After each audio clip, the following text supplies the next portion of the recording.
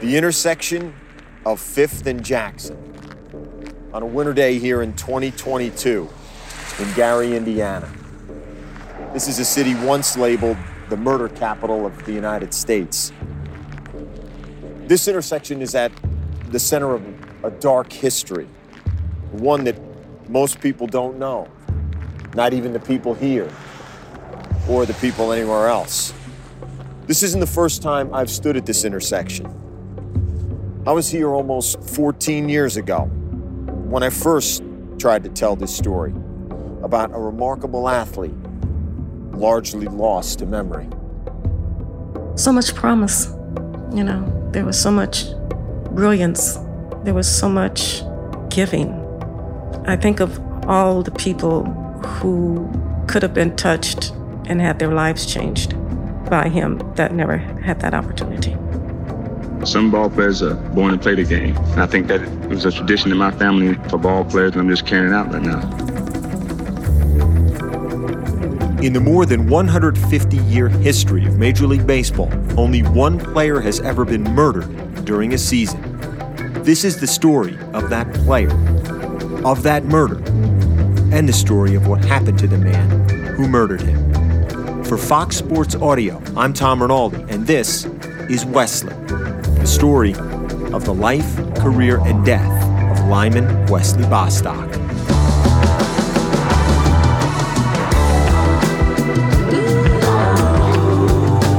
The 2-2 pitch, Bostock swings and lines a base hit to center field. I hope people don't relate to me as a high-paid ball player. I hope they relate to me as Lyman Bostock of the California Angels. Lyman Bostock, star outfielder, shot to death late last night in Gary, Indiana. Definitely Hall of Fame, no doubt in my mind. I think the people here appreciate me a lot more because I'm from the area, and I hope I can please the people here.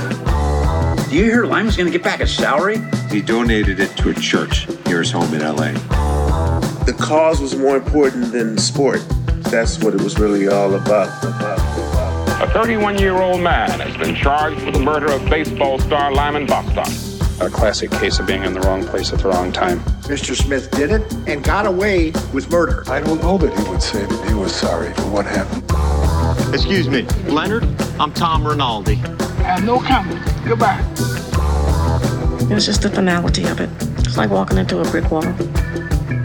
He was a very simple, low-key person. He just never changed. He was always Wesley.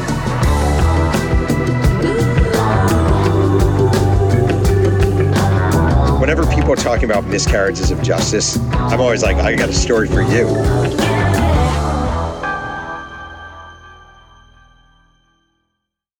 Episode 1. We call him Wesley.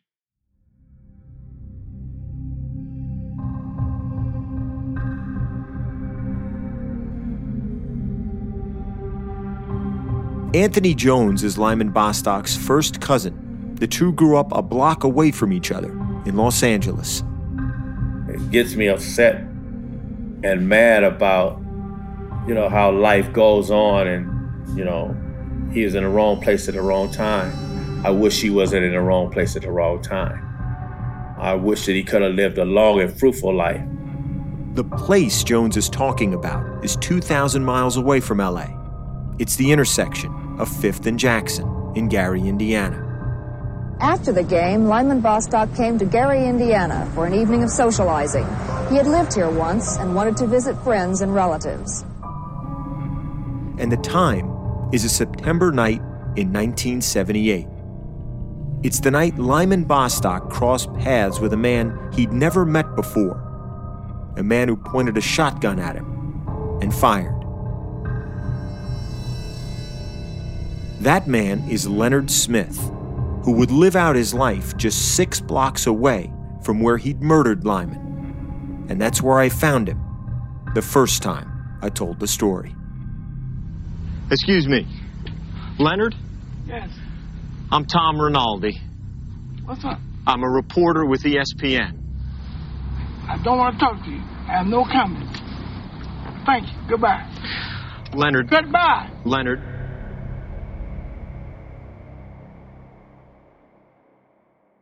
He didn't even know who Lyman Bostock was. Never heard the name. Didn't follow baseball. It's just so sad. That's Jack Crawford, who would prosecute the case against Leonard Smith, a case that made national headlines and led to changes in state law. But that comes later. Leonard Smith will have his role.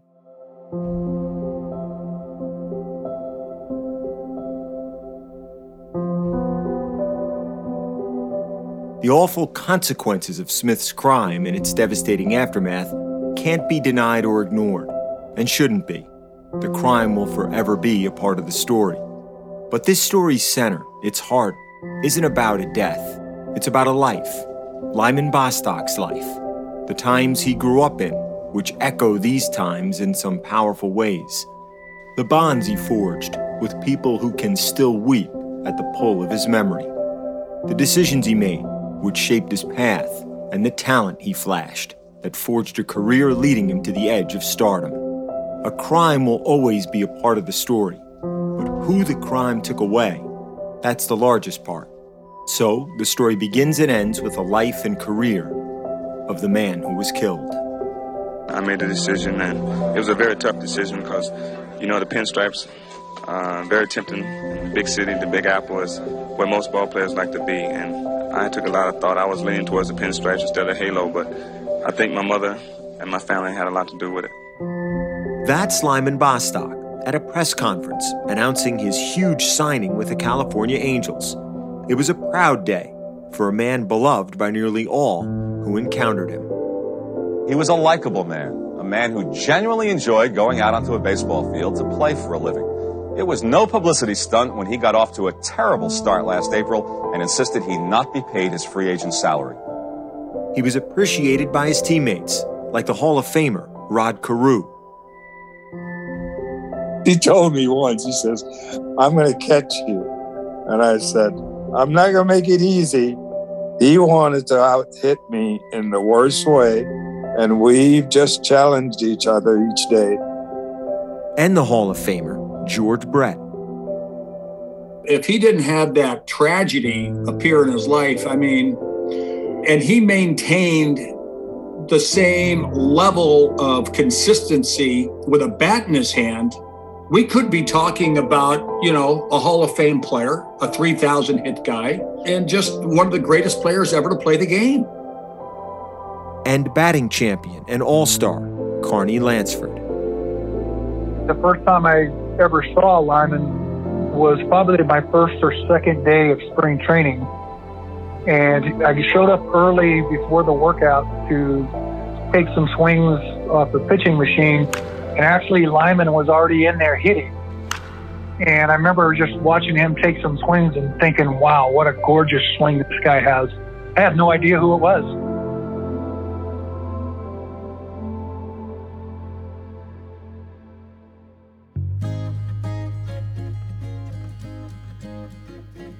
If others didn't know who he was, Lyman Bostock knew. He had a strong sense of his identity, his pedigree, and his purpose from the start of his life. The son of Lyman Bostock Sr., a Negro Leagues player in the 1940s who spent time around the likes of Jackie Robinson and Willie Mays, Lyman Jr. had no real relationship with his father. Here's Lyman's aunt, Elsie Foster. He was not in his life. That's why they moved on, because he wasn't in his life. Every once in a while, he would show up, but that was it.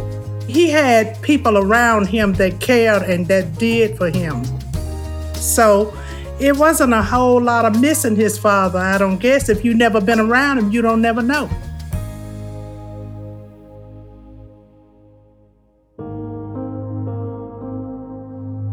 Lyman was never referred to as a junior. He was Lyman, or as some family members called him, Wesley, his middle name. Again, Anthony Jones, Lyman's cousin. I always heard about my uncle and how good he played baseball. Between my mother and my auntie, we call him Wesley.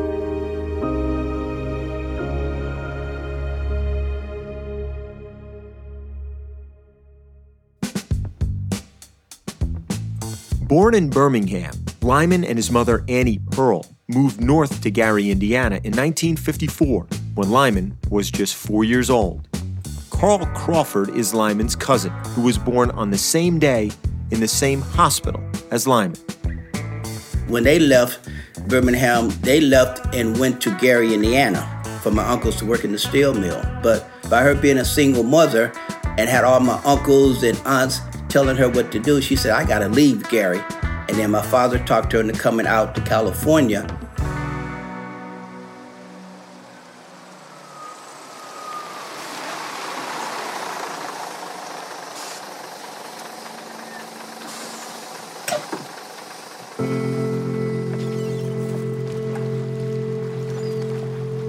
In 1958, with just $7 in her pocket, Annie Pearl and her son Lyman arrived off a Greyhound bus and moved in with one of Annie's brothers. They'd be starting a new life in Los Angeles. Even without much money, part of that life would include baseball. Later in his life, Lyman described his first memories of the game to a reporter. In this episode, quotes from Lyman that were not recorded by audio or video will be read by his brother-in-law, Vincent Brooks, like this one from the Sporting News. When I was 8 years old, my mother bought me my first glove, but someone stole it the next day. My mother wasn't about to buy me another one, but a friend of hers gave her a replacement. Unfortunately, it was a left-hander's model, and I'm right-handed. They were part of a huge migration in the middle decades of the century, a time when nearly half of America's black population moved away from the southern states to points north and west, to cities like LA, where his mother found a job working at a local hospital. Upon settling there, in a neighborhood not far from the LA Coliseum, Lyman was surrounded by his mother's side of the family. His talent as an athlete was immediately clear to his cousins, like Anthony. When we used to play catch with the baseball, he used to throw the ball so hard. And I used to like say, hey, man, you try to break my hand? And he said, no, that's just the way I throw it.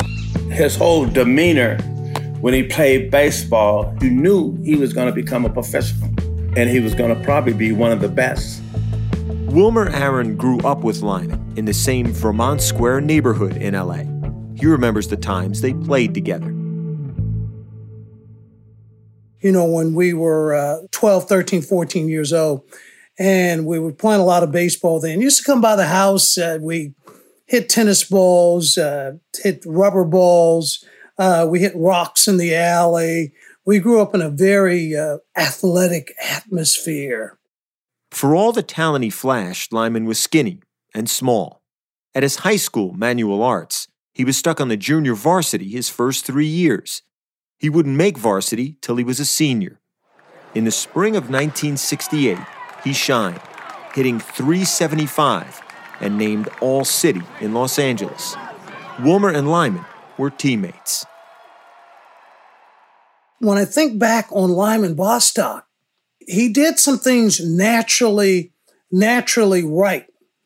And what I mean by that is, what I understand about hitting now, he was doing at an early age. He was keeping his hands to the inside part of the ball. He had the timing mechanism with the leg lift up, and he was killing left center field, okay? And he really became a more pronounced ball player when he got bigger and stronger.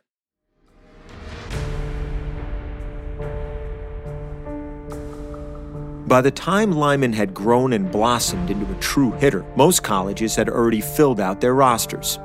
He was offered just a single scholarship to play college baseball. It was the fall of 1968, a turbulent time in LA and the rest of the country. The next couple of seasons would take Lyman far away from the baseball diamond and into places he'd never imagined, including jail.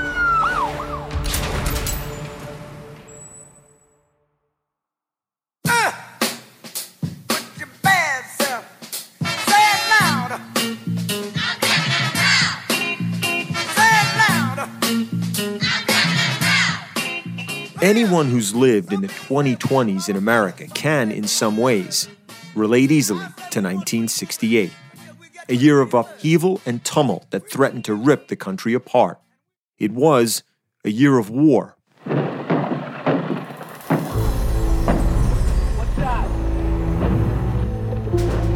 Marines have tripled the number of troops guarding the outpost, and they've moved up more battalions to be ready to reinforce. Of assassination.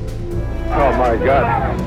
Senator Kennedy has been shot. The Reverend Dr. Martin Luther King, 39 years old and a Nobel Peace Prize winner, and the leader of the nonviolent civil rights movement in the United States, was assassinated in Memphis tonight. Of rioting.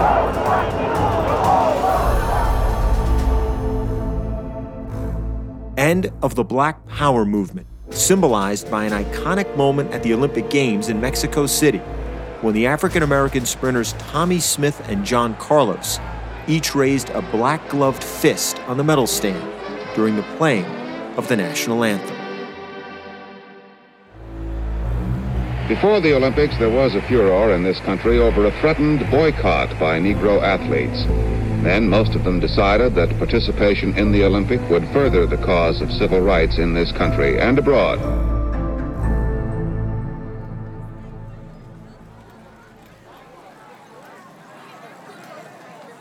Lyman's own high school and his neighborhood had been the sites of major protests in the 1960s. This was the time and backdrop when Lyman came to college, a freshman on scholarship to play baseball at San Fernando Valley State, now known as Cal State Northridge. This is Adam Powell, the author of a biography on Lyman. The $75 scholarship per semester, which basically included tuition and books. There was a $25 book deal and $50 tuition per semester. And so a kid could go to college in the fall of 1968 at San Fernando Valley State for $150 a year. Even then, there were about 18,500 students on that campus, which was a pretty healthy number, but only 200 of those were African American.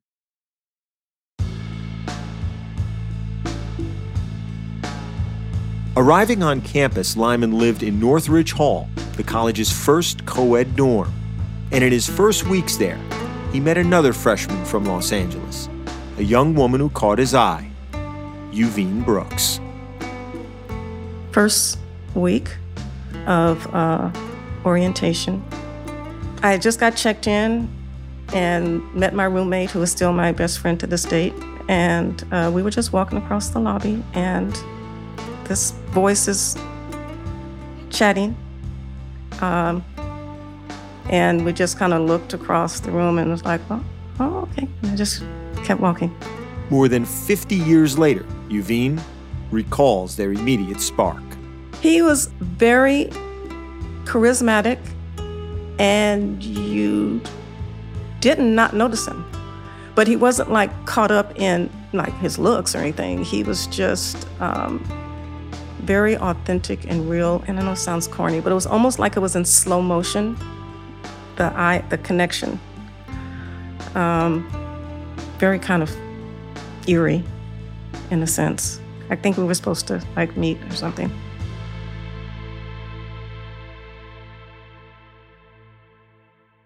Although Lyman came to college to play baseball and had dreams of reaching the major leagues, he quickly joined the Black Student Union, a group fighting for greater opportunity and access for students of color, more diversity in the faculty, and racial equality across campus. This is Dr. Jerome Walker, who was a student at that time, from the documentary, The Storm at Valley State. I told him I wanted to organize a Black Student Union, and it was like, what? Yuvine understood why Lyman wanted to be part of it. Because it was the right thing to do. He believed in the cause. I mean, why wouldn't we want to have equal access and being able to have curriculum, so that everyone could know and understand across ethnicities? Why wouldn't we want to make sure people are treated fairly and equally? I mean, it's just the thing to do. He had opinions, he had action, he had passion. We call him a soldier.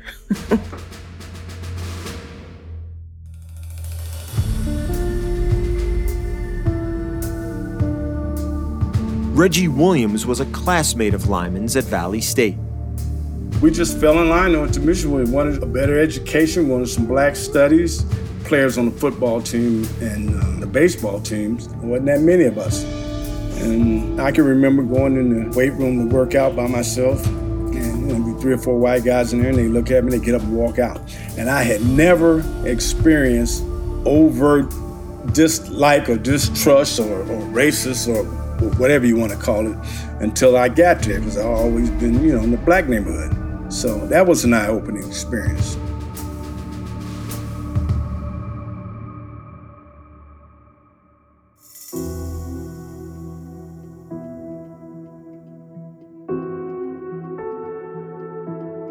As for baseball, friends and members of the Black Student Union told Lyman it was a white man's game.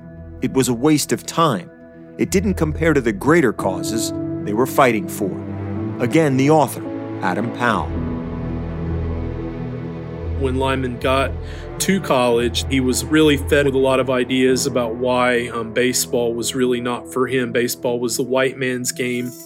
It was a rich man's game. Why would you want to spend time playing this rich man's, white man's game when there's so many other more important issues at stake for our race, for our people?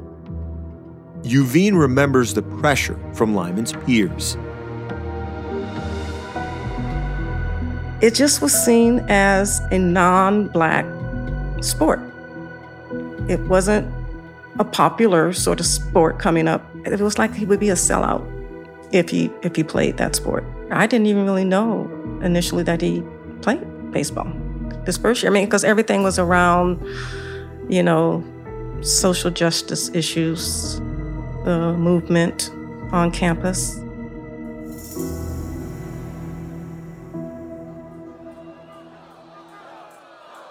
Monday, November 4th, 1968, was the day before the presidential election when Richard Nixon would win the White House over Hubert Humphrey, and when Ronald Reagan was in his first term as governor of California, leading a crackdown against campus protest and unrest across the state.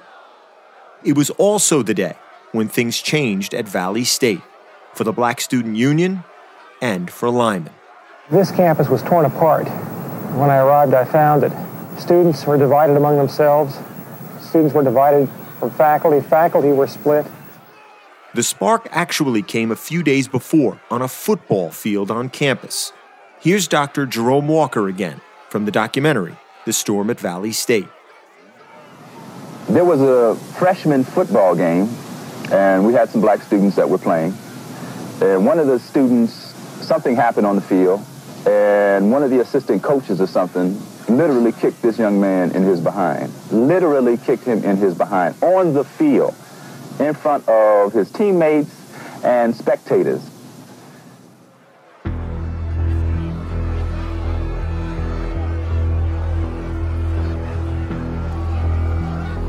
In the wake of the game and the white coach kicking the black player, the Black Student Union, including Lyman, demanded a meeting with the athletic director that Monday. Soon, more students headed to the administration building, some outside, some making their way up the floors, demanding to see Dr. Paul Blumgren, the acting university president. The situation escalated from there, as Adam Powell describes. There were about 300 students out there. It was not just the Black Student Union. There was the Students for Democratic Society, Students for Education, Action, and Change.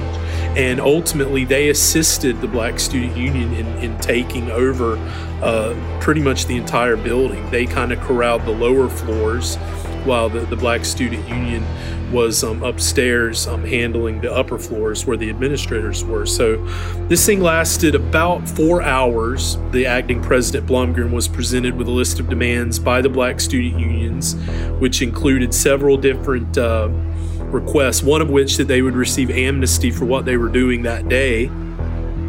Yuvine recalls the day. They went up to the 4th floor. They asked to speak to the president. They were told he wasn't in. And they said, well, we'll just wait, pretty much. Then they found that he was there. And so magically, he agreed to meet with them. From there, I don't know, it's just, you read different stories, but, they say that some of the secretaries, people were held against their will there. I don't know. I think only those that were there will actually know the true story.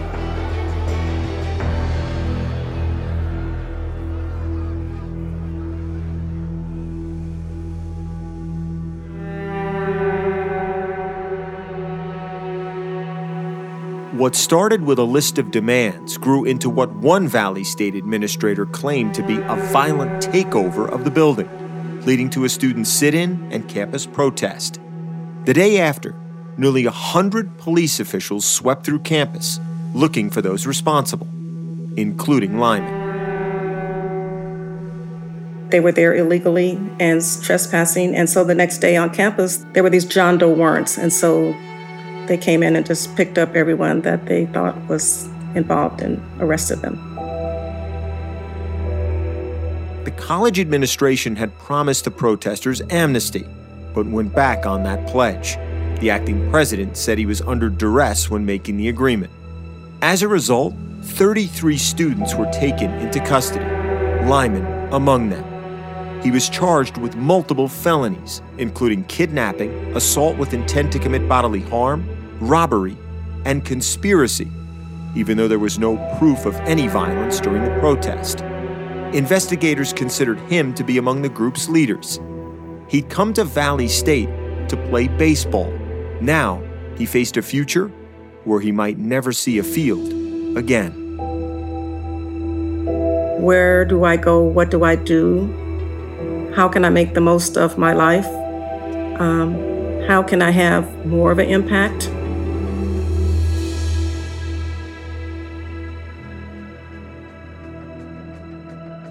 On the next episode of Wesley, Lyman's dedication to the cause would cost him a high price.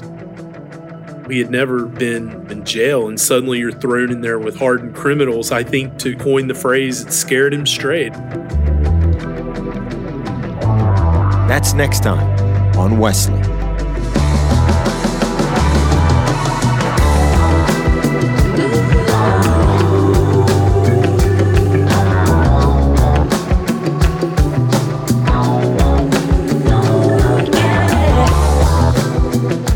Wesley is produced for Fox Sports Audio in conjunction with Blue Duck Media. It's reported, written, and hosted by me, Tom Rinaldi. Executive producers are Eric Shanks, Charlie Dixon, and me for Fox Sports.